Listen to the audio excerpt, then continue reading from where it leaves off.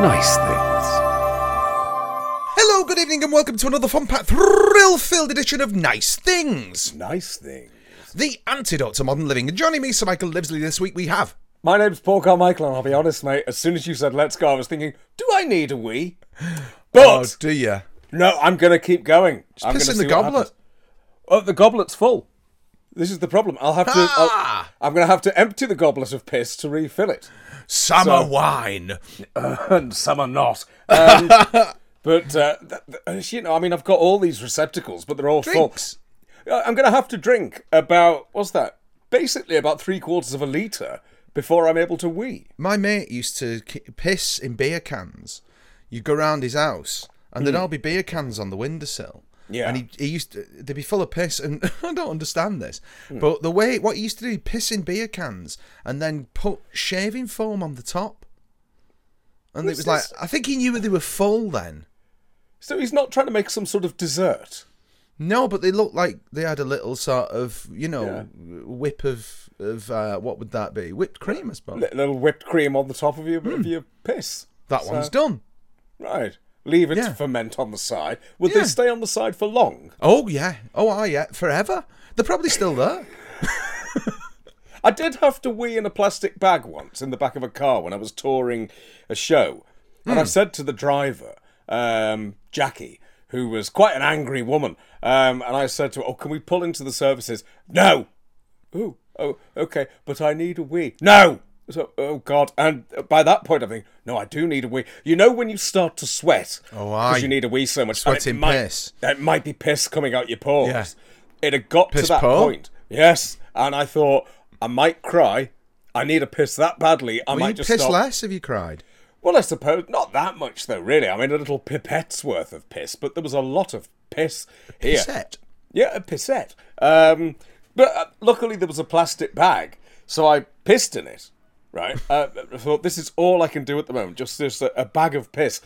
But there was a what's-it in there, and I was struck up by the fact that it looked like when you go to the fairground and you used to get a plastic bag with a goldfish in. So it was a bag of piss with a what's-it, and I had to wait until we sort of stopped, and luckily enough we did stop eventually, so I could just sort of lean out the door, pop it into the roadway, and off we went on our way. But that was an unpleasant experience. Well, guys who clear the verges on motorways and stuff like that, because it's very common for people to just piss in a bottle and las it out the window. Is it? Yeah.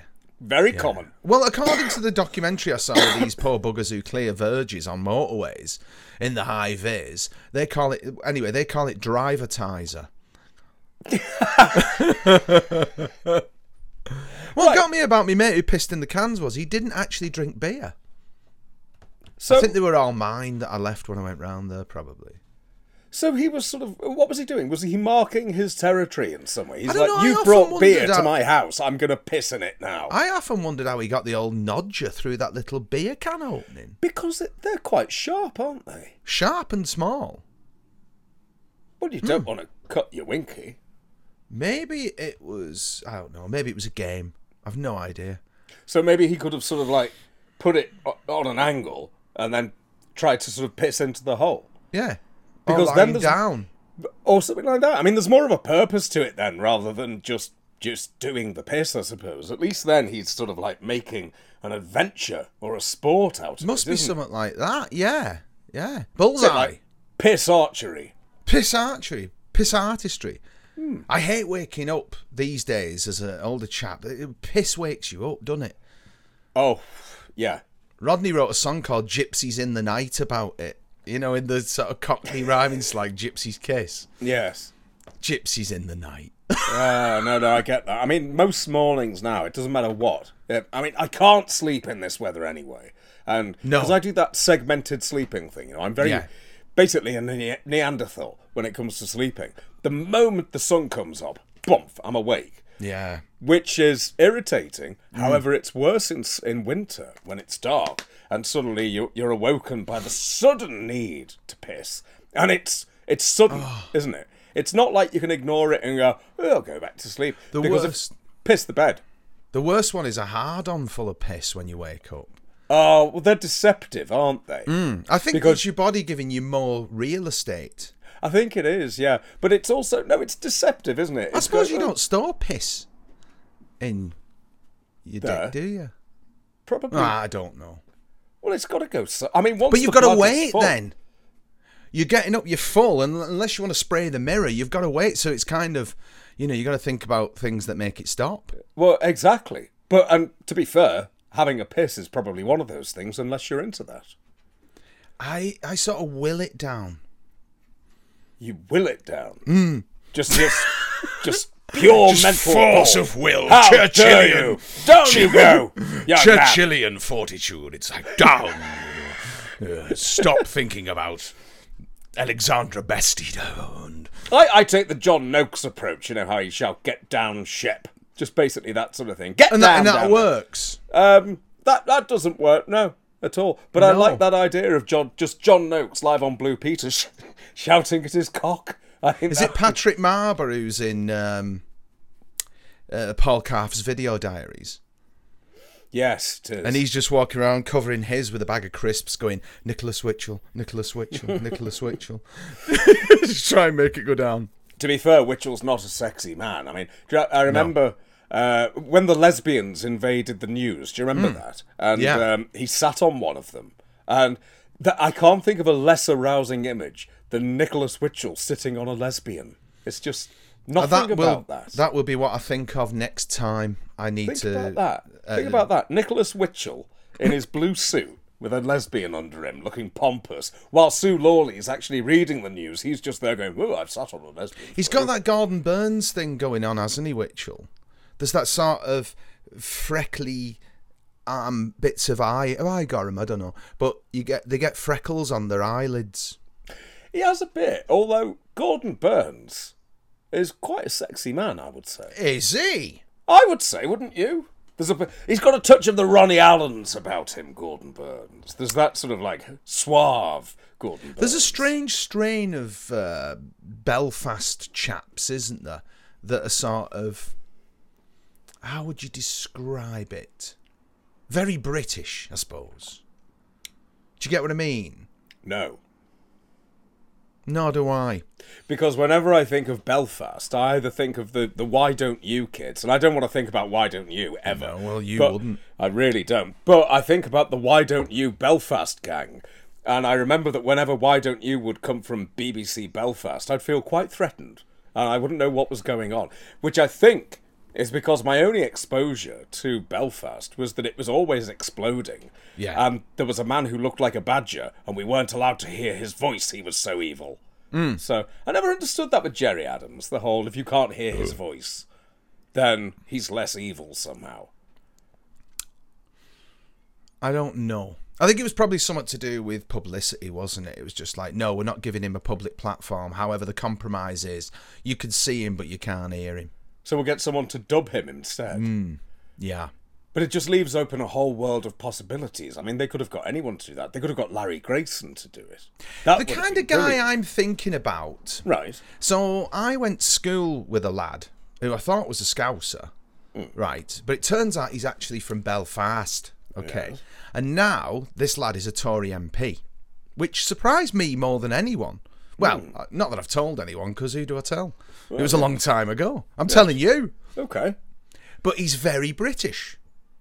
And when you hear him now, because I went and found clips of him on YouTube, because I was like, no way is he a Tory MP. You know. Anyway, No, because you don't. he's really very, equate. very British. He's a big supporter of Boris, and he's very, very, very British. So what happened there? Because obviously, when you think of Belfast, you don't automatically think of people Belfast, backing Boris. Scouser, Catholic school. So I don't understand. The last thing you would expect is that you've got someone there who's going to be sort of like a Boris backer. Yeah, but he's a big Boris backer. He is. You could think about a big You Boris can look backer him the up. next time you need to make the cock go down. Yes, I could. Yes. Boris Beckham, tennis player. You could look him up. Chris Green MP. Okay, I shall have a look for Chris Green MP. Interesting. It surprised me, but there is a sort of strain of, and he's a Catholic, so I don't know, but there's that kind of unionist thing, isn't there? Do you remember there was a sketch show on, and I only remember snippets of it because I was so young. Robbie Coltrane was in it, so it was a Scottish one. You know it. What's it called? think Emma Thompson and all them were in it. Al fresco. Yeah, it must be that. I think That'd it was on be the al BBC though. But anyway, No, that's ITV, al fresco. I know this was the BBC. Robbie Coltrane played a really unionist guy, and it was like the little sort of credity bit they do on each of these sketches with a tune. It was like a Billy Boys tune, and he was out front of his house with a pot of orange paint, painting the roses. I remember that bit. Anyway, so there is that sort of unionist thing going on. Anyway, I don't even know how we got it. It's very boring. I apologise, listeners. Sorry about that. Yes, but there you go. Okay. Yeah, Gordon Burns, attractive man. No. All right, Gordon Burn's not attractive, but if we put him on an attractive-ometer with Huey Green, okay. So we've got Burns. So let's play a bit of a play your cards right. So we've got Gordon Burns, Nicholas Witchell, higher or lower? Oh, well lower. Well lower. Lower. Yeah. This is my point. You see, if we actually, I agree with that. Right. Okay. So I think we have to agree then that Gordon Burns, there is an element of sexiness even when only compared to Nicholas Witchell, even when he's sitting on a lesbian, because everything about that should be quite sort of like a bit raunchy, shouldn't it? Ooh, sitting on a lesbian. No, in but a in sort this of case, Eddie and Richie kind of way. Yeah, absolutely. But in this case, he's ruined it. Secret love pick of Sue Lawley. That sort of thing. And he was right. And Sue Lawley was right there. Yes, she was. There we go. She was. Yeah. It's been a very tiring week. I'm having trouble unscrambling the thought process. From piss cans to Sue Lawley, all in the first whatever minutes. I mean, there is a connection there, to be fair, but I think it's libelous, so we shan't say anything. Okay, right. Have you got any nice things this week? No, nothing at all. I've bought a nice thing, and it's not here, and I'm very excited about it because very excited about this new thing that's coming in, because it's a record, of course, and it's from Record Store Day, and I couldn't make it over for Record Store Day this year because of the old myelitis, and my ass. Terribly painful. It's a good job that people weren't with me the other day as we ran up the stairs. That was an emergency. That was an emergency. That was a bloody emergency. And needed a doctor with a clipboard at the top of them stairs. Oh, in an emergency. And then as soon as we got near the office, it was like, well, it kicked in awfully then. I think I was impressive. Proximity with management. Bring that amount. No, but, right, so I've ordered this Maximus. I've ordered it, and it's The Amazing World of Doctor Who. Doctor Who. It's a book that was given away with Tetley's tea. Oh. Have you got it? I've got a big book there, but it's that... Yeah, I know exactly what you mean. It's the thing with Tom and the diamond logo. It's got Tom and it's got Liz Sladen on the front. Yeah, I have got a book like that. The Amazing Worlds of Doctor Who. That's it, yeah. So what you've got there, and it was given away free with Tetley, I think. You collected coupons from Tetley Tea. And in the ever weird world of Who and records, they've now had that book read out by Louise Jameson to make a record. So... I mean, it sounds dreadful, but I had to have it. So I've ordered that. Cost a bit, because obviously I didn't make it to Record Store. How much? £50. I know! My dear boy. But it's one of those things where I thought, don't want it. Absolutely not. But then I thought, imagine when I'm in my mid-70s and it's not there. And then I would be furious. There'll be nothing like that then anyway. You'll just be in your pod with your Neuralink headset on, with everything you ever wanted. And everything I ever wanted is made of vinyl and wood. But you'd be in that room. No, I'm not having any of this shit. You'd have wood. No, like absolutely. In the morning. When I woke up, yeah. I did a big piss. No, I don't want any of this metaverse shit. I'm not having it. I decided. It's not for me. It's not for me. I would prefer to live... Just give me a cave. Give me anything. Just not that. Imagine. I think we're all going to get it whether we like it or not. Oh, I'll get it all right. No, it'd be like in that... what's that one called? The Machine Stops. That short story. Yeah. Basically, that's the metaverse, isn't it? We all sit in our pods all across the globe. And we just stare at a screen and we're fed by the machine. Right, what happens when the machine stops? Well, all it would take is a mass coronal ejection and it'd all be fucked. A mass... Well, I've had several of those lately. Just think of Nicholas Witchell. A mass coronal ejection. A massive storm on the sun. Yes, right. Well, then we're dead. There was one in 1888 called the Carrington event, which they had early telegraph stations, and there's a clipping from the Times of London online. You can go look at it. It's about the Carrington event. You could read your book at 3 a.m. It says. So it was a global thing. Well, the side that was, prone to it, I suppose. I don't know. Anyway, so these early telegraph stations, they all burst into flames, the cables, and then the actual telegraph stations exploded.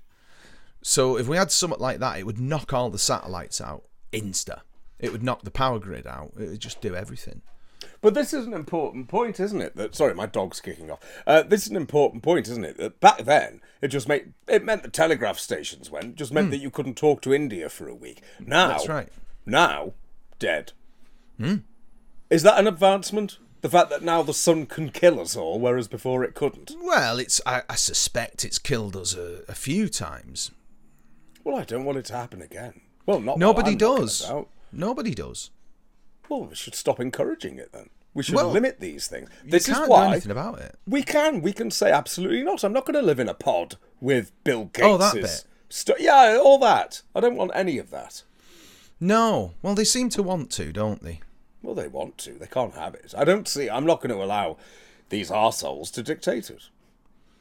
No. No, the movement starts here. Absolutely it does, not. And stops here. Let's be honest. Yes, stops in about 4 minutes when we move on to talking about the Aeneid line or something. The machine stops. Well, I finished this week.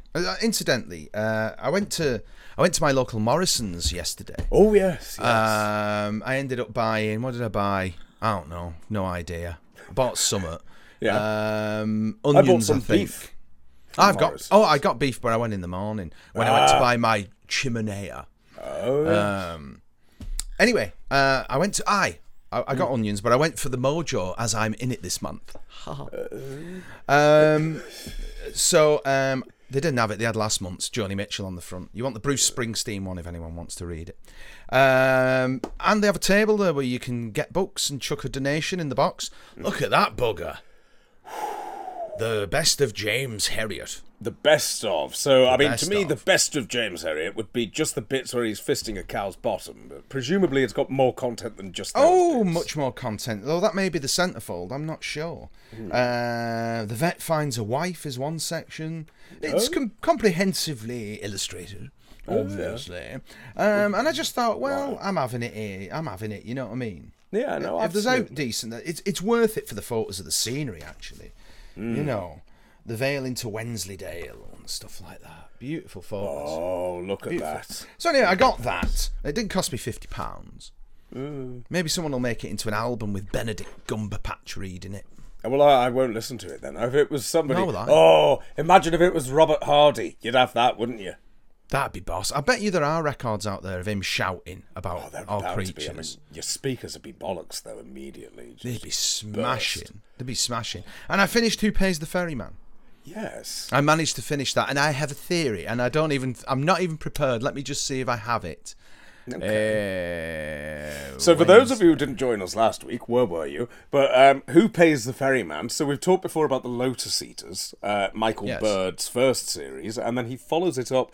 Where are we? Lotus Eaters is 72, 73. Follows it up in 78 with Who Pays the Ferryman? Again shot partly on Crete. Yes. And Michael's got a theory about this. Apart from the fact that it's got more Stephen Griff in, which presumably was the main thing. Oh, I love him. I love him. I mean, on the Gordon Burns-ometer, he's over there somewhere. He's right up there, Stephen Griff. Stephen Griff is fantastic. Magnificent. Why can't I find that? I'll tell you what I'll do. I'm gonna look for it, right? Because I really want to quote properly. So you can keep the boys and girls talking. So you've actually written a thesis? No, I wrote down the final lines in it, so there are spoilers ahead. Because the writer, so Michael J. Bird, tells you exactly what the series is about in the final line. If it helps, you sent me it on WhatsApp. Have you got it there? Well, I can look at it. But how many messages have there been since? Oh, I mean, there've been a few, haven't there? Yes. But, hang on, if I just search, look at this, I can do this. If I just search for Stephen Griff and it's just come up with all the times you've mentioned Stephen Griff. It will do. There'll be numerous. I think about Stephen Griff an awful lot. Nonsense. I didn't send that. I did not send that. Stephen Griff is my Ronnie Allen. Oh, my word. No, you said that. Well, something like that. Right, okay. Don't put words into my mouth, dear. Don't need to, with all the love being shown for Griff here. Right, hang on. I don't know if the boys and girls will be that interested in two elderly men looking at their phones, but I think it has to be done. Let's try searching for who pays. No, nothing. No. Nothing at all.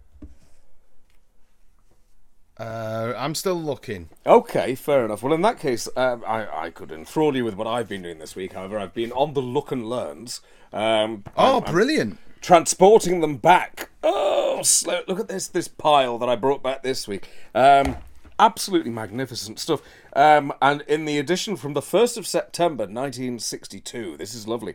We've got Admiral Hawke, the hero of Quiberon Bay. Oh, go on, then you talk about that whilst we talk about... let's hear about the hero of Quiberon Bay. Well, no, you start with that, and then I'll fill in, because there's an awful...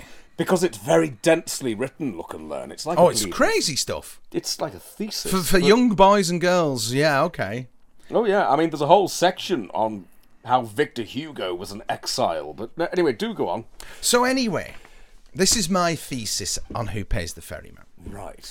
Based upon the last line and a lot of clues within the series. So Betty Avenatti, when he wakes up, Jack Hedley's character, Leandros, she says, and I quote, I'm not going to do the voice. Oh, no, do the voice. No. Do the voice for our overseas listeners so they feel involved. No, because she's got a really sexy voice and and I'll start thinking about her a bit too much. Well, don't do that. I mean, you could just do it a bit like Harry Enfield doing Stavros. No, I'm just going to give it you straight. Oh, okay, go on. All right, okay. It's all right, Leandros. I know everything. But that was yesterday. We are the future. Now rest. That's what she says to him when he wakes up. Now rest. Okay? And then there's a little scene of him visiting the grave. Yes. Of who we believe was his daughter and stuff like that. And then it ends. I think Jack died in the same car crash as his wife. And I think the whole series, Leandros, is passing through after Kandros takes them across the River Styx. I think he's passing through that stage and now he's in the afterlife. Now rest. Because it makes perfect sense. All those people just so happen to still be alive when he was there. He goes and rights all the wrongs from his life, right? Yeah. And then as soon as that job is done, now rest. That was yesterday. I know everything. How's he got a plane ticket? What do you mean? Well, he's on planes and things. Doesn't matter. I think it's all once he's died. He's in that sort of simulation. What do you call it? A sort of synthetic version. It's all like a dream. The whole series. Well, it's all like a dream. I mean, it will have that dream-like quality because Bird stuff always does, doesn't it? Anything shot on Crete has got that. But that ending, or in Crete, what would you say? On Crete, in Crete? I'd say on Crete. Oh, well, sounds like concrete though. But anyway, when I saw the ending, it was just like, right, there's too many clues that's what's going on in the whole series. For my money, anyway. No, he echoes so much of the Greek myths in there. You know, you've got the three fates that come into it. You've got all kinds of stuff in there. And everyone from his time there is still there. Which they might be anyway, you know what I mean? But it's kind of like he's the hero, isn't he? And he's constantly the hero. And it's that hero's journey. The quest, yeah. Okay. And he resolves it. He finally goes and kills the bad guys. Almost dies in the process. And then she comes along, the goddess of fate, to tell him to rest. And now rest. It's an interesting theory. Well, virtually everyone to do with it's dead. So yes. I stand unchallenged. Well, we might be able to find. So who's alive? Who can we ask? Betty Aveniti. Is she still knocking about? She is. Or she might not be. I don't know. Oh, I hope she is. That'd be nice, wouldn't it? Stephen Griff's not. What a damn shame. That's it. When did he die? I think it was 2019 or something. Oh, bollocks. Yeah. Typically, But anyway, that's my theory. That's an interesting theory. Yeah. Okay. I think it does make sense. I mean, at the end of the day. All right. So what's the title about then? Who pays the ferryman? Yeah, you have to pay. Well, you have to pay Charon, don't you? Who? And he pays his debt by going back to Crete and saving everyone. So he pays the ferryman. Leandros pays his debt because there was an unresolved problem when he was in Crete during World War II. And each episode, something gets fixed. Like the one with Jack Watson in, where there's all the thing about that. Then there's the stuff where he fixes her mother, who's the one who... Oh, that is... Whoa. When she puts the photograph at the end of the bed, and she's had the stroke and she can't close her eyes, and she has to look at her daughter and grandson that she had killed. Yes. Accidentally. That's true. But... That's one of the most fascinating things, if you ever make it out there, is that the dead are celebrated. They're not put away. They're not forgotten. So if you go into, you go to pick your kebab up, and the relatives who have died of the kebab shop owner, there's photographs everywhere, beautiful but faded photographs. And the graves as well, they just have like old photos, which they'll wrap in plastic and stick to the grave, and you just see them fading away over time, which I think is beautiful. You've got this real monument to the person, and you can look at the person as they fade away and just remember who they were, or imagine who they were if you've never met them, which I love that celebratory aspect. I think is something that we don't do in this country, really, do we? We're not very we good did at that do, sort of but thing. we've sort of everything's all going to be all right now, isn't it? That's the sort of attitude. Nothing to worry about. Well, yeah, but everything's going to be all right because we should just ignore it and get on with it, because remembering doesn't make a profit. So we have to do that. Whereas, of course, the Victorians with those wonderful Memento Mori pictures, which I love. And I know that might sound ghoulish, but when you see a Memento Mori photo, and I use them talking to the students whenever we're doing sort of contextual stuff, and we talk about the Victorians and what they did for theatre, and you just show them photos. Just say, what's interesting about this photo? Nothing. Yeah. What's interesting about this photo? Nothing. But they're all dead. Yeah. These people just to actually remember who they were, and they've literally just got them there, stick up the arse, stand them up, take a photo. It's just... Well, don't forget, stunning. Death is an illusion, life is a dream, and we're all the imagination of ourselves. Yes. Life is an illusion. What did Douglas Adams say? Don't know. So I can't remember, actually, now. Lunchtime, doubly so, but I can't remember. Anyway, it's too hot. It is too hot. So anyway, Mod Jack Headley did have to be obtained, so we have Colditz. There you go. The box set. I got for the princely sum of $14.99 delivered off eBay. It's £70 on Amazon, and it's in brilliant condition. I intend to give the chap glowing feedback. Excellent. No, that's magnificent. It's one of those. It's a Simply release, isn't it? I think. Is it Simply or BBC? To Entertain. So it's To Entertain, who are now long gone. So To Entertain, anything like that now is, you're not going to get that re-released on physical media. I can't. Do you not think? No, I don't think so. The chance, I mean, the old physical media stuff is sadly winding down. Which I don't like. Well, I can imagine it will do, but I mean, I blame you for this. I don't even know how you've managed to con me into it. Buying things. I've got all these series on a hard drive. Yes, but now you've got them properly. Would you have watched it on a hard drive? No. See, that's the thing, isn't it? I've got a great big 12 terabytes of stuff there. Don't want to watch it. No, I know. That's there purely for when the bomb goes off and I need to start the TV station. But there'd be no lecky. You'd have to have the missus on a bike pedalling all day. Or you'd have to pedal. I'm not doing that. Oh, my lighters. You can't do that. No, it's not good. I could get the people I allow to live on the island pedal, and they could power the television station, and then I could introduce the programmes and be the sole audience. That would be it. That's all you'd do. That's all I want. Yeah. That's all I want. Basically, worldwide devastation, my own TV station, and people running it for me so I can watch it. Splendid. There we are. Has it just suddenly got very warm where you are? It has. It's like a big... It has here. Did you hear that thunder last night? Yes. I've never heard thunder that loud in my life. Proper cracker. That first one was just fuck off. It's like, oh, wow, yeah. woke me Shook up. the house, that one. Yeah. That was... And there's a big storm brewing at the moment, isn't there? Feels like it. No, I believe there is. Well, we're recording this on Sunday afternoon, so by the time you're listening to it, you might be in the midst of it. But according to the BBC weather app, there is... oh, my God. There's thundering coming within the next 20 minutes. Blimey. However, it should be said that the BBC weather app is the most unreliable app I've ever known. I like accurate the other weather. day...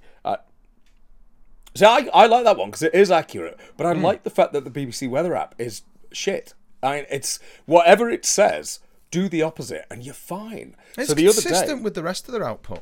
the other day, All you listen to is the Archers. I love the Archers. That's it, though, isn't it? No, Go on, then. there's a thing about the Pennines on at the moment on BBC Four. They've all Life been done. in the Pennines. Oh no, it's lovely. It's just people in the Pennines walking about. I love that. That's All nice. right. They show old Fred Dibner series on BBC Four. Got them all? What, on a hard drive? Might be. Never watch them then, will you? I do watch them. I watch No, them on you- YouTube, actually, Fred. I'll tell you what's really good. Americans reacting to Fred Dibner. Construction worker chaps. Why is that good? Why do I want Because to they're know? just absolutely open-mouthed and can't believe it. You're talking about millennials who can't even butter a brick without 4 forms filling in. Because that's the industry they work in, and they're just like... They just can't believe it.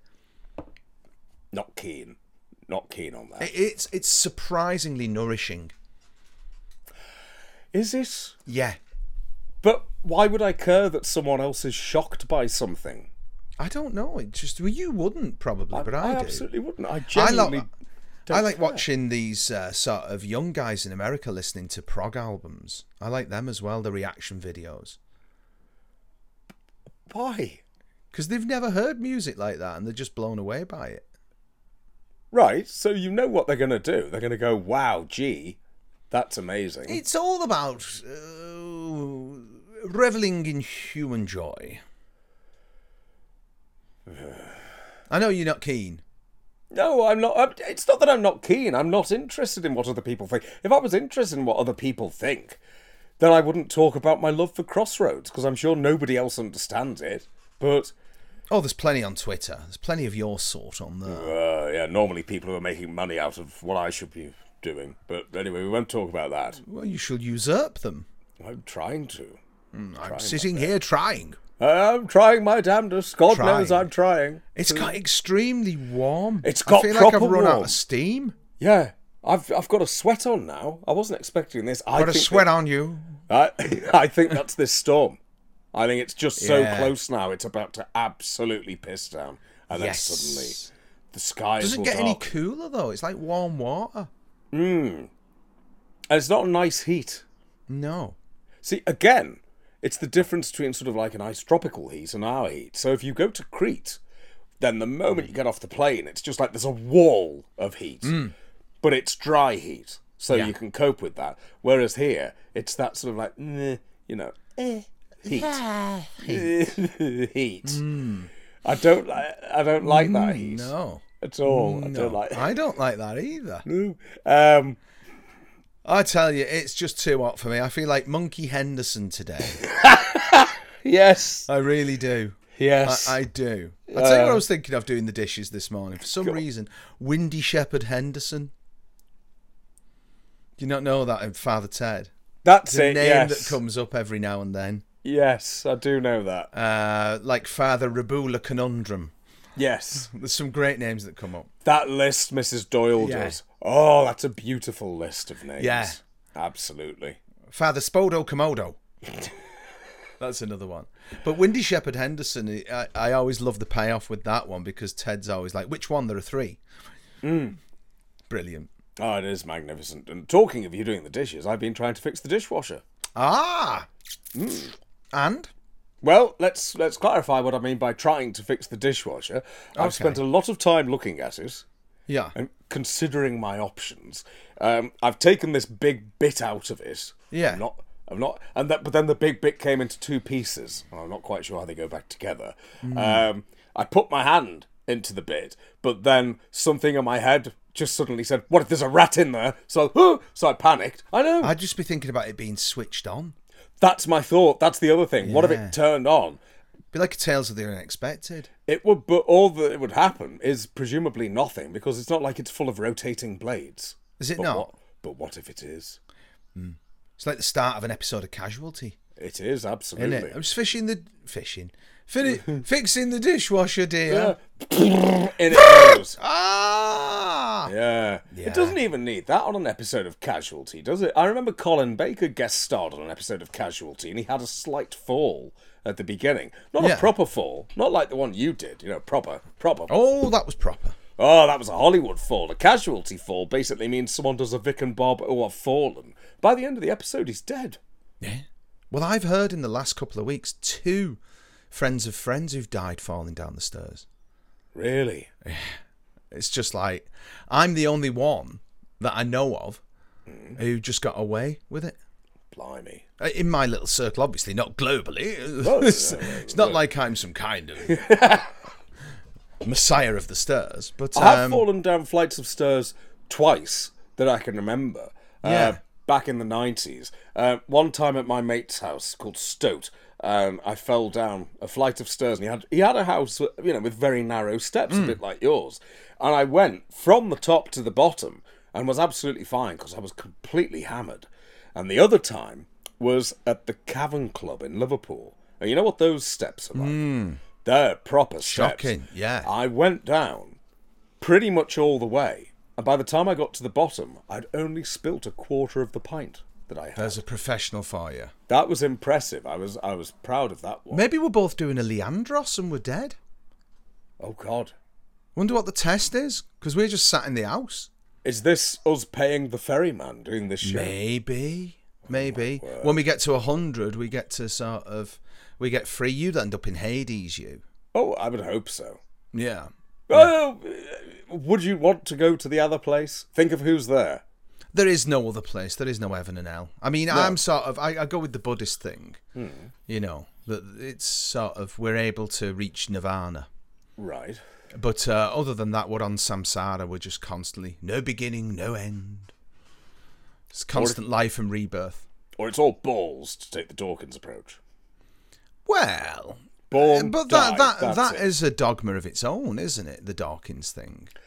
Well, not really. It's the most obvious thing, because there's no evidence to suggest that there is anything else. There's no evidence. There's no evidence to suggest there isn't anything else, though, if you take it like that. That's why Martin Amis was Martin Amis was agnostic, because, as he said, there's no evidence to prove its existence. But there's no evidence to prove it, to disprove it. Lack of evidence is not evidence. Yeah, but that's where you have Kierkegaard's whole thing about the leap of faith, isn't it? That's why that's important. There are certain things that we humans know are fundamental. We know it in our bones. We know that this isn't real. We know that, there's no such thing as the physical world, and that you're born and you die. That's all rubbish. No, go on. Well, we know. What do you mean we know? Well, we know at a fundamental level. I've known ever since I was born, at a fundamental level, that we're all just expressions of consciousness, and that this is a dream of that consciousness. This is merely a level that one passes through on your way to enlightenment. Did you ever tell the priests this? Because I suspect they would have been jolly cross. I questioned everything a lot when I was in school. That's why I was always in trouble. Okay. Yeah. But I just think that we know that. I think that we choose to be ignorant of it, and it's very trendy and all the other stuff to say that one is an atheist, which is fine. The old notion of a judgmental man in the sky, as far as I'm concerned, that's sort of humans attempting to impose a physical frame upon something that they understand exists but can't explain it. Well, it's an attempt to rationalise, absolutely. But again, again, I just can't get past that point of going, well, what's the evidence for this? There is evidence for my existence. I'm here. It's all about intuition, isn't it? That's what the leap of faith is. That's what Kierkegaard's on about. He's on about that leap of faith whereby you assume that you can trust what you fundamentally know that is to be true. Cogito ergo sum, dear. I think, therefore I am. I mean, at the end of the day, I think, therefore I am. I am. That's the operant phrase, though, isn't it? I am. There's only one time that God tells you his name in the Bible, when Moses is asking, right, okay, everyone's here. Right. You're going to talk to him, are you? Oh, I'll talk to him, says God. And Moses says, what shall I tell him your name is? I am. Or, I think I'm right in saying, the old word for I am is Yahweh, isn't it? Jehovah. Correct, yeah. I think that's right, which is why I am is blasphemous. And when you say I think, therefore I am, if you reinforce that in your conscious mind, your subconscious catches up. Because this is all a projection of our collective consciousness. The whole world is. If that were the case, I would make sure things were a lot nicer, though. I would make sure that I didn't have to work. You would, if you were willing to sit there and actually write down what it is you want out of life instead of doing what more. I'm not saying you do this, but most people, what they'll do is they're quite happy to reel off a list of what they don't like about the life, but they're unwilling to actually sit down and make a decision as to what it is they actually want. And if people did sit down and make a list about what they actually want and worked single-mindedly towards making that a goal, then their lives would change. But people are unwilling to. Everyone's just, spinning through life. So you'd need to do that, and you would also need to do some meditation on I am. Cool. And decide what you are. But you're far too cynical. No. I'm just wondering if you watched the documentary about Noel Edmonds on Channel 5 last night, because this is all sounding an awful lot like him with his fist. What he's doing is law of attraction, which is presuming the universe will deliver. Right. What I'm talking about is sort of shorthand for it's called the law of assumption, which is to presume you already have what you have, and then the world will orientate itself around you. So essentially, work hard and you'll get what you want. Partially. So, funnily enough, as I was explaining to a very bemused-looking Nigel the other day. How are you telling Nigel all this? Not all this, but he sod. He was on about, poor sod, this is solid gold. This will change your life, son. He was on about people work to do, and you're telling him this stuff. No, he wanted to know. He was very interested. Okay, right, go on then. We were on about decision making. Right. And I was saying most people make decisions, including me. I try not to. I try to be conscious. Most people make decisions based upon how they feel. Because feelings are the language of the body and thinking is the language of the mind. So in effect, people delegate their thought processes to the bodies instead of using the mind for what it was designed to do, which is to think, to make decisions. Right. It was kind of like that. We were chatting. But again, that's just... But it's not as though you make that decision and then it just happens. You decide, no. I want this to happen, therefore you then have to work. You actually have to do something. You cross the bridge of incidents until it becomes a reality. No, you just do things until it becomes a reality. But you don't do those things unless you believe that you already have it. Or unless... No, bullshit. No, because if you make a decision based on a feeling, I will never achieve X, Y, and Z, then you never will. Right? That's you understand that bit. Obviously, yeah. Because you won't do the work. But if you assume that you already have it, then you have the correct mental outlook to engage with the tasks you're talking about. I want the amazing world of Doctor Who LP, therefore I order it off Amazon. It's not meaningful though, is it?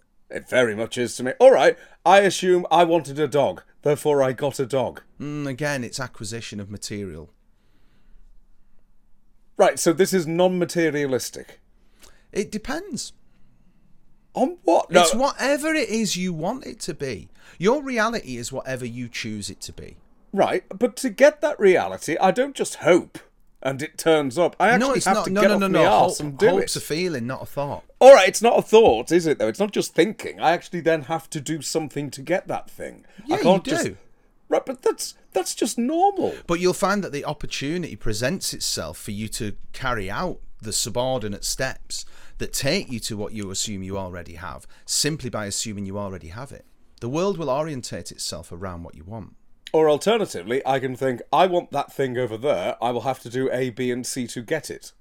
Yeah, but those elements don't become apparent unless you start with that attitude that it's achievable. And the greatest thing is you already have it.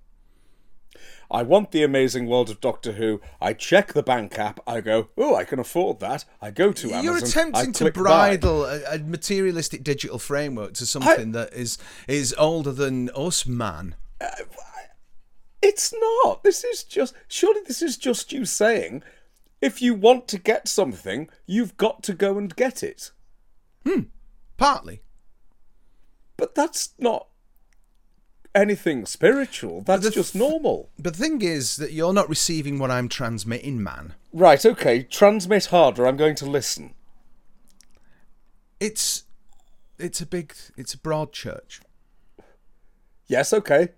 I'm entering the church. I'm entering your church.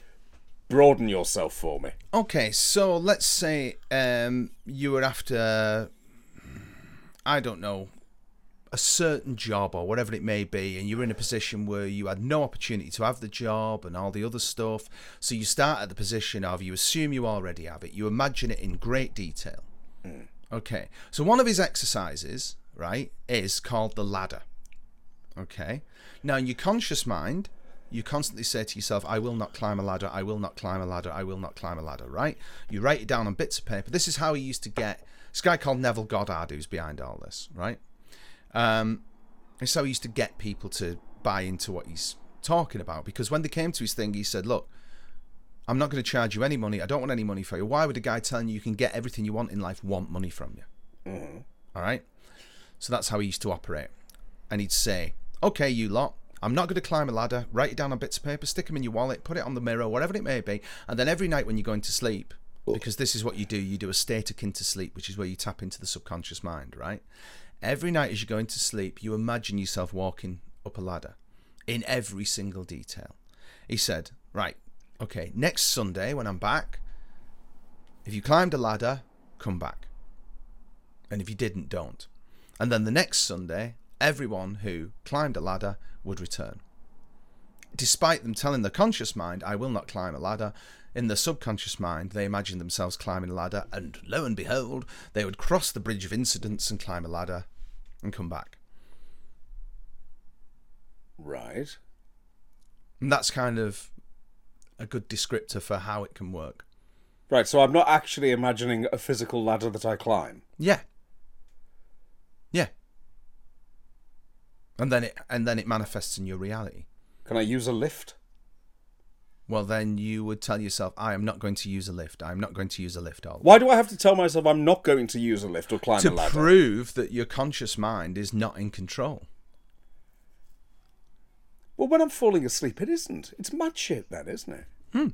You're subconscious. Or just being really tired. I mean, this all sounds... Well, like I know shit to me. I know what it sounds like to your rationalist mind. I mean, again, you've had all of this though. You've had all incense and the angels and all that. I do. I do that love helps. all that. I do love all that. But as John Lennon sang, "Whatever gets you through the night," and if it is the Amazing Worlds of Doctor Who LP, yeah, yes, then that's great too. It is. It is absolutely great. It's all about achieving contentment in it. I mean, to be fair, I have been telling myself for several weeks I won't buy that. There you go. But then and I yet, thought, as you're dropping off, you're imagining unwrapping it. Well, there was a little bit of that.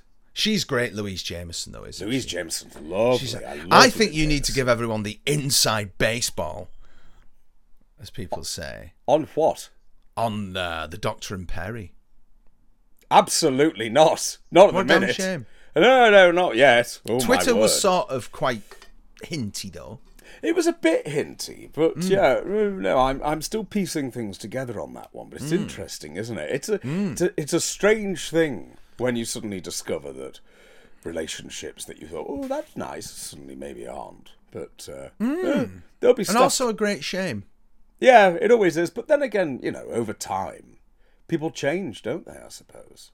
They do, I know. They change hugely, and you can think you know someone, and then all of a sudden, it turns out not to be the case. Yes, you can end up in a mad world of madness, can't you? Oh, God, so easily. So easily, yeah.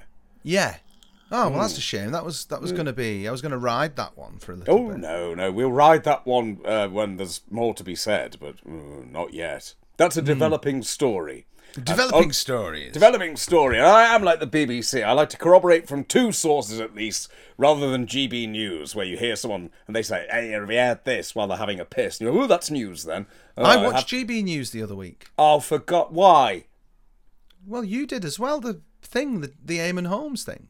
Oh, well, yes, but I watched it for different reasons. I watched it for that reason. Upon it. I wanted to see what he was going to do. And at the end of the day, it was bugger all. It was awful, that, wasn't it? 2 hours of, it's coming on soon. We'll keep watching. It'll be on in a moment. See, he's new to me, dreadful. But he's been around for years, it looks like. That Wootton fella. I think he was showbiz correspondent at The Sun. This tells you everything you need to know, really, doesn't it? Really? Is that GB News Calvin Mackenzie, then?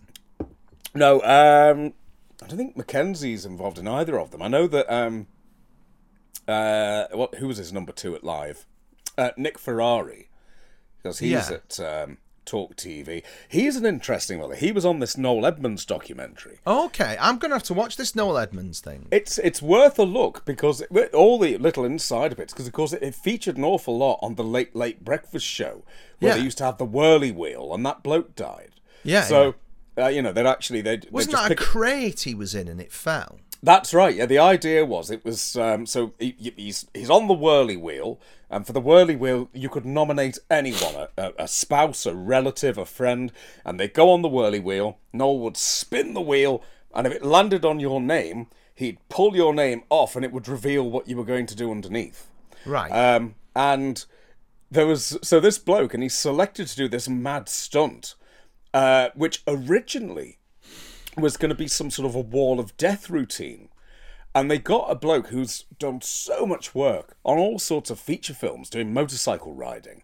And he was brought in to oversee it. And in the end he said, you can't do this. This is not safe. Someone's going to die. I am not going to be a part of it. And he left. Then he gets a phone call the next day from the production office going, okay, we're not going to do that.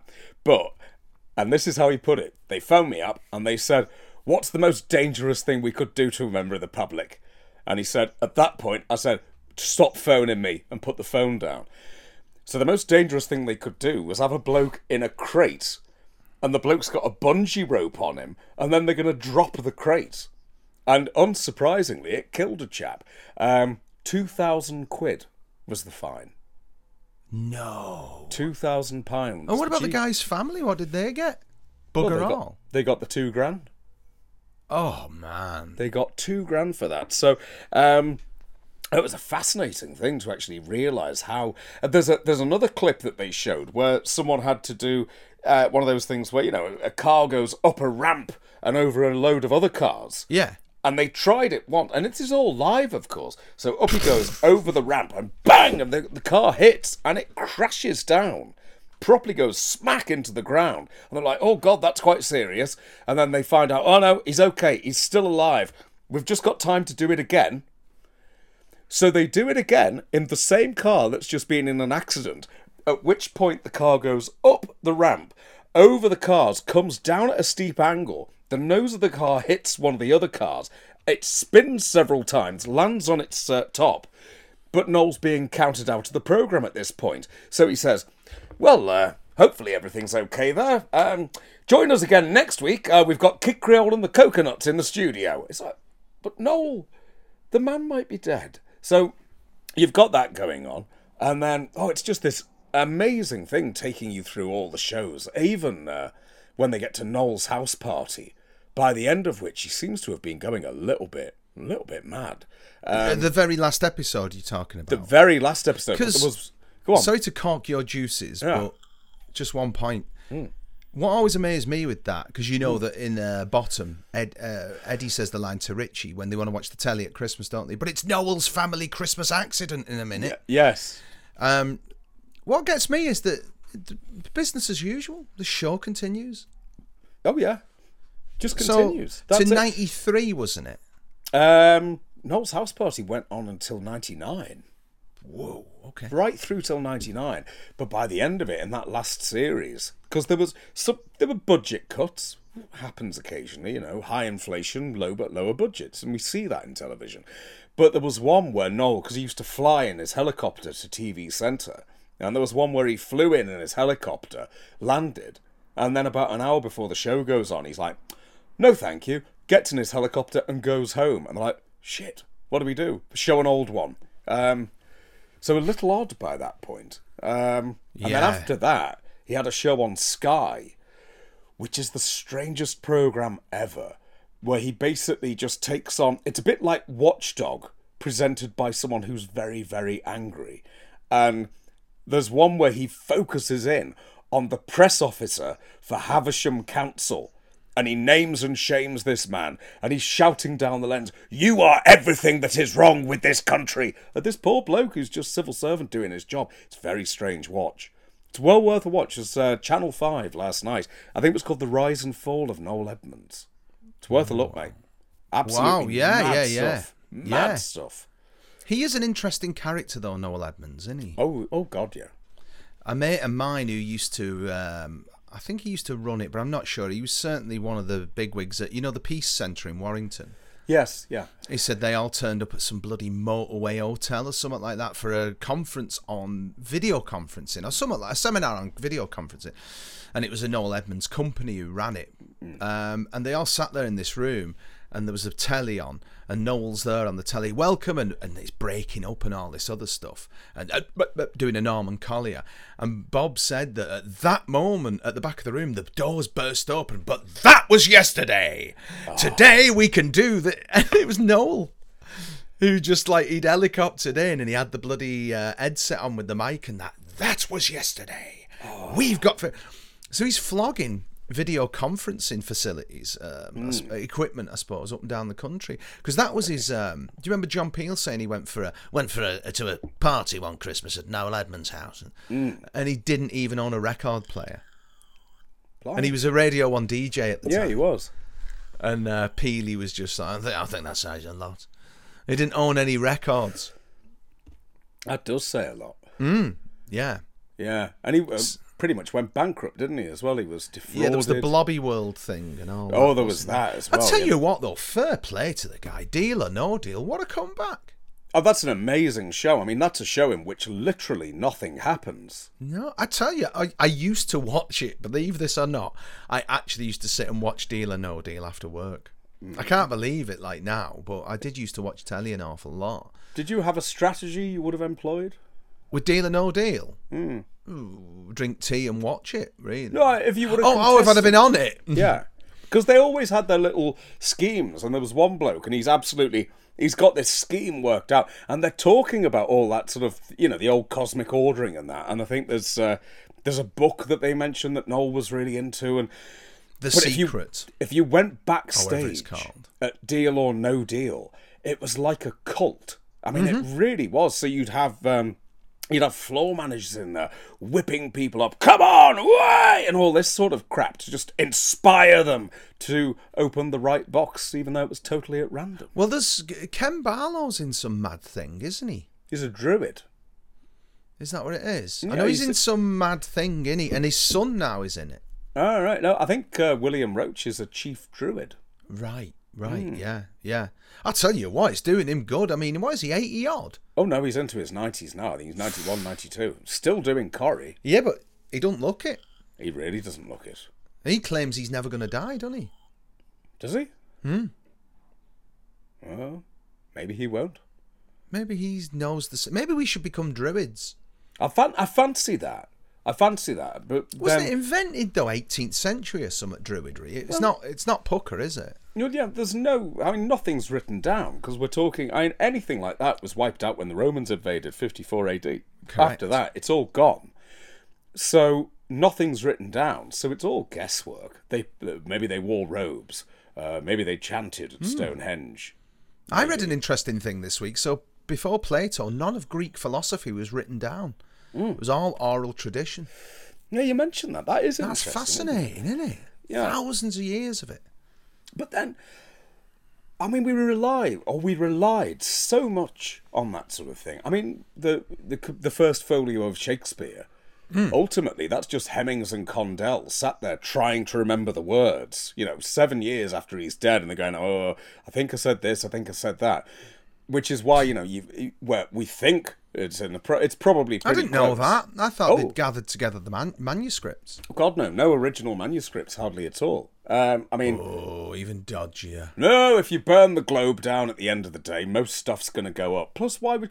Don't forget, they didn't have play scripts. So if I thought that Shakespeare was a broker of plays. No, but... so they must have existed, in order to be brokered. Well, it's how. How did they exist? So you got things like the foul paper copies. So foul papers were like pirate videos, where someone would sit in the globe and try and write it down really, really quickly as it was being said and then publish it. Okay. So you got those versions. I think there's... which one have I read? I think I've read a foul papers version of Hamlet, which is just terrible. And it's just so poorly written. So you've got that, and then you've got the first folio, which actually gathers them together. And then there's a lovely thing, there was a copyright dispute when they were trying to do them. I think it was Timon of Athens. The copyright on that one was owned by another publisher, and they really tried to get it. He's like, no, we can't have it. So they put in one of the big long plays instead. I think it may have been the Rape of Lucretia. And then all of a sudden, okay, you can have it now. So, oh, shit, we've got to find room for that. Put that in. So that's probably the reason why we haven't got things like Love's Labour's 1, because somebody else owned the copyright and wouldn't let them put it in. All right, the well, book. if they own the copyright, they must have had a copy. Yeah, a copy. But why would it still exist? You're talking about, little playbooks, tiny little ephemeral things. They weren't designed to be kept. Now, if you went for the folio, they were designed to be kept, but they cost a bloody fortune. They were £1. Yeah. That's, A shit ton. That's a shit ton. That's 6 months' wages. That's a lot. So you're not going to shift many copies of it, but we they need are to write designed some to be stuff. kept. We need to find bloody time. That would be good, wouldn't it? When will you find the time? Not this week coming up, dear. No, absolutely not. I want to write some. I started a book earlier this year, and I want to do some other stuff. It's not fair. No, it's not. No, It's not. Can't you just sort of walk up your ladder and picture the book, and then it'll just be there? If I had the headspace, I'd be doing all that. But unfortunately, the material world is impinging upon my me time. No, I know. Quite a bit. Anyway, the zip on my tomato tent broke this week. On the tomato zone. The tomato zone, but fixed now. Oh, how did you fix it? Or was this a Mark job? It was a Mark job. You were on Zoom with me at the time. I was, yes. Yeah. He was happy doing it, thank God. He did it once, and then it's me, not him. It's not you, it's me. I got a grow bag tray for the bottom of it, and it was too big, and it made the zips brast out a bit. Oh, okay. Aye. So anyway, God bless him. He fixed it with me on Zoom with you. What a geezer. What a guy. Absolutely. Thank you, Mark. There you go. And Well, so Tomato Zone is now up and running again. Well, it's interesting. So I've got another 4 tomato plants just in a grow bag, and I was going to buy another tomato zone. Oh. I thought, well, and I thought, no. You know what I mean? No, mother. I shall leave those to the elements. And I've left them to the elements, and the ones in the tomato zone are kicking their ass. They're growing a lot quicker. Well, yes. Chilies aren't doing well. Oh. Don't Well, that's understand. probably because chilies are shit, aren't they? Oh, no, they're not. Oh, they are. Do you not they like are. chilies? I don't like any food that hurts me. I love chilies. I don't understand. Like whenever I go to the local Indian takeaway or something like that, which is a lovely place. It's a lovely restaurant, and I've been going there for years. And there's always the same joke, which is, "You haven't brought him with you, have you?" Which is because I once went there with Tony Slattery, and it all got a bit messy. Oh, I see. All I can remember at one point was having to shout at him. Why? What was going on? I can't honestly remember, but I ended up shouting at him. But for some reason, I decided I would just take you away from the table and shout. And we went into the kitchen. So there's all these bemused people cooking whilst I'm shouting at Tony Slattery. It was a very odd experience, dear. But a lovely thing. But then you see these That's people. a sitcom. Well, it's one episode of a sitcom with him as a guest star. Absolutely it is. But Like Chance in a Million or something. But when I go in there, and I just see these people bright red and sweating, and I just think, you don't look happy doing that. I don't understand. You see, I eat hot curries. Right. Okay, but they don't bother me, if you know what I mean. I always go for the Naga, which is the Naga chili. Right. Now, And I that's love also Naga. something in devil worship, isn't it? To do with a cult. Oh, I don't know. I'm fairly...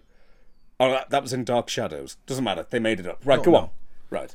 Yeah, the Naga chili's beautiful because it's Right. got a flavour. Like the Scotch bonnet's the same. They're hot, but they've got a flavour that you won't get in your normal sort of, finger chilies or anything like that. They're quite, there's not much in them. There's no heat, certainly. So when you sort of step up the Scoville scale and get to somewhere like... I once bought Komodo Dragons chilies. They look like Scotch bonnets, right? So I think I put a whole one in a curry, because one Scotch bonnet in a curry, if you're doing a curry, is fine. Well, it is for me anyway. Maybe I put 2 in seeded. It don't matter. I mean, Komodo dragons, all I can recall is if they bite you, they're so full of like shit in their mouths that you just get infected because they're so full of bacteria. Well, you just need one bite from them. I put the same amount thinking they were Scotch bonnets as Komodos. It's the only curry I've never been able to eat. It was the hottest curry you've ever tasted. Shocking. Well, the hottest curry I've ever tasted is a korma. Well, yeah, I don't understand. Well, because it won't hurt me. I like the recipes in Madhur Jaffrey's Indian cookery. They're great. Right. Gujarati fried cabbage. Oh, not hot at all. Not Right. hot at all. Not hot at all. People, when they come round here for food, beg me to, oh, have you done the cabbage? Oh, I didn't. And you think, we're talking about cabbage? But it's so tasty. Okay. It's Maybe what beyond we tasty. should do is you could cook some Cook various it. selections of curry, and I could come over and we could do a special video yeah, for the boys and girls. When I go to Rupert's, I always do a day cooking curries. Right. The cabbage, the paneer methi. What else do I do? Part of the arse, isn't it? I did sour chickpeas the last time, which is gorgeous. Just chickpeas, curry leaves, and garam masala and things like that. Very nice. No chicken or anything. Yeah, but he does that. It's your host's privilege to make the main dish. You see. Right. I see. I believe that's form. Oh, That appears to be the thing. yes. And then there's a fantastic Indian supermarket near his house, so it's just like fresh fenugreek, fresh coriander, fresh curry leaves, all the greats. I'm hungry now. Yeah. You're hungry and I need a wee. Yeah, we shall have to do a curry night. We'll do that. And, Bring the old wife over, and I can vomit. And it can be filmed. No. Indian food doesn't have to be spicy. Well, okay. Because I've seen people on the internet, I have. and I've seen what happens when they go, I'm going to try this. People say it's too hot, and then it looks like they are dying. Naga chili, you can get it in jars called Mr. Naga. And so if I've got people coming round and I'm cooking a load of stuff, I merely have the jar and I add to my own plate. Okay. So everybody knows who everybody is. Right. And I think that if anyone's listened this far, they must be like that. You are so bastard hard up for things to talk about this week. We're talking about Michael's carry now. Well, we started with Nicholas Witchell and piss. I mean, it was never going to go uphill, was it? It wasn't. The piss can never go uphill. It Unless it's can't. that road in Ireland. Oh, yes, that's true. Yeah. Or unless you wake up with the hard one, then Oh, it's up the mirror then. there you go. Yeah. Yeah, way up the mirror. Something for us all to think about. Indeed. Well, I suppose at our age we should be delighted. Should be, really. Is that lovely thing in Geoffrey Bernardism, well, just as he leaves, and the final sort of moment as he staggers and he turns back to the audience and he says, "Last week I got an erection. I was so amazed I took its photograph. Life after death. What more proof could you need? And he exits. Oh, it's a wonderful end. Oh, man. I can't imagine Wonderful. Dennis Waterman doing great justice to the play. No, I can't. But there you go. Well, on that happy note, we bid you all a fond week, as it's far too hot. I can't be arsed doing anything, but there might be a storm incoming. There might be a storm incoming, and you need to stay on the line after this, dear. I'm afraid so. I'm afraid so. Wick. For things that people don't want to listen to. No. Oh, they might do. They wouldn't. No, they wouldn't. I don't want to. I don't. So, until the next time. Bye. Goodbye. Bye. Bye-bye.